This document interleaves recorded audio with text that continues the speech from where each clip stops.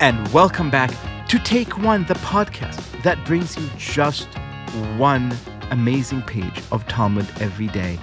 In yesterday's page, we read all about how Persia's King Cyrus was this wonderful, majestic ruler, so incredible that the prophet Haggai really counted him among the righteous kings. And in today's page, well, it will not shock you to learn that the relationship with government has soured. Have a listen. And if you wish, says the Talmud, say, from where do we derive that Cyrus became corrupt? As it is written with regard to the building of the temple, that he issued the following command: let the house be built with 3 rows of great stones and a row of new timber, and let the expense be paid out of the king's house. Why did he do it in this manner and command that the temple be built with a row of timber? He thought, if the Jews rebel against me, I will burn their temple with fire, and it will be more flammable because of the wood. Right here, we have a sort of house of cards situation, a tale of government perfidy and betrayal, and it gives me great pleasure to welcome to the podcast one of my absolute, not only favorite authors, but favorite people. She's the author of the New York Times bestseller, The Light in Hidden Places, and more recently, the incredible novel, Bluebird. Sharon Cameron, welcome to the show. Thank you so much for having me, Leo.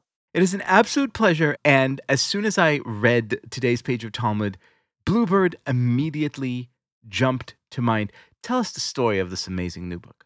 Bluebird is the story of Eva, who is a German immigrant arriving in New York City in 1946. So she's stepping straight out of the fires of one war into another far colder one. But Eva has not come to America to start a new life. She's come seeking justice and a Nazi who has slipped its net. And she's bringing a secret with her, and that is the secret of Project Bluebird. So Bluebird is really a novel of the incredible juxtaposition of 2 very different pieces of forgotten American history. And both of these pieces of history shocked me for utterly opposite reasons. So the first piece of forgotten history is a program called Powell House. Which, by the way, just to be clear, what you're telling us now is absolutely true history. This is the real parts of the novel, and really what comes, together to make the story. But yes, this is all the real things. So Powell House was a program being run by the American Friends Service Committee, which is the civil service wing of the Quakers. So it was being run from an exclusive mansion on the Upper East Side of New York, and it was being run by Quaker volunteers for the purpose of extending practical help, friendship, and unconditional love to the refugees of war. And there was no matter too big or too small for Powell House. If you needed your relatives traced, if you needed money sent home, if you needed a new suit of clothes sewn, if you needed English lessons, citizenship classes, how to use the subway, if you needed a doctor or a vacation, they had that covered. And they would assign you an American friend to help with these things. And that friend could be white, African American, Eastern European, Catholic, Jewish, Quaker, or an atheist. They were people who did not see boundaries because the point of the program was friendship.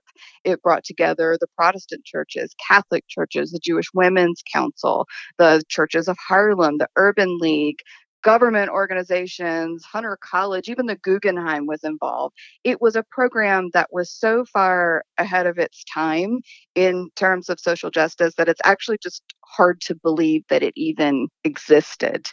That's the first piece of forgotten history. The second piece of forgotten history is Project Bluebird.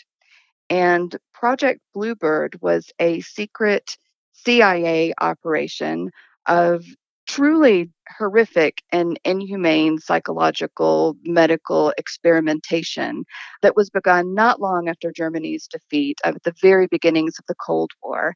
And the aim of this program was to split the human personality and gain control of the human mind. They wanted to create the perfect spies and assassins. So killers that did not know they were killers.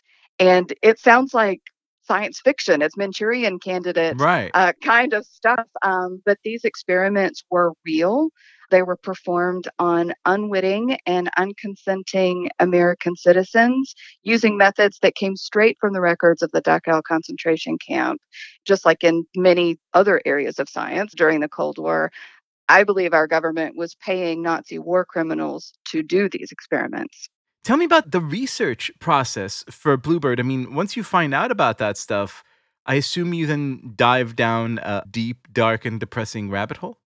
A very deep, dark, and depressing rabbit hole full of conspiracy theories. You can go to so many strange and interesting places delving into mind control experiments by the CIA. I really try to stick to the CIA documents themselves. Anyone can go to the CIA's website, go into their reading room, type in Bluebird, and through the wonders of the Freedom of Information Act, you can read what there is left of these programs. Bluebird eventually became Project Artichoke, which eventually became the very infamous These MK guys Ultra. really had a knack for names. I love They Project did. Artichoke. I've never been able to figure out exactly why. But whatever explanation for that there is lost to time. But MK Ultra is what eventually came to light in the early 70s and was an enormous stain on the reputation of the CIA. The head of the CIA, Helms at the time, ordered all of the documentation for Bluebird and MK Ultra to be destroyed, but there were several hundred boxes misfiled in a warehouse, misstored, I guess, in a warehouse. And so that is what survives. And what survives does read like a science fiction novel. It's hard to believe that they thought it was possible, but they did think it was possible to control the human mind, to create killers that did not know they were killers. And even worse, they were afraid that the Soviet Union already knew how to do it. So it was this fear. It was so morally and ethically corrupt. Again, it's just hard for me to believe it existed, but in such the opposite way of Powell House. It was truly, truly terrible. Sharon Cameron, the novel is Bluebird. It is absolutely fantastic, and we are so grateful to you for being our guest today. Thank you. Thank you.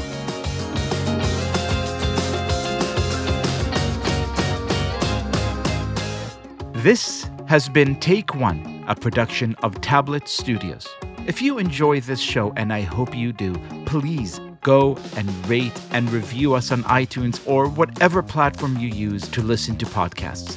Each week, we'll be releasing new episodes Monday through Friday, covering the entire weekly portion of Daf Yomi. I'm your host, Leah Leibowitz, and our producers are Josh Cross, Sarah Fredman-Ader, and Robert Scaramuccia. For more information, go to tabletmag.com/takeone or email us at takeone@tabletmag.com. You could find us on Twitter @TakeOneDafYomi or join our Facebook group by searching for Take One Podcast. I hope we've made your day a little bit more Talmudic, and we'll see you again soon.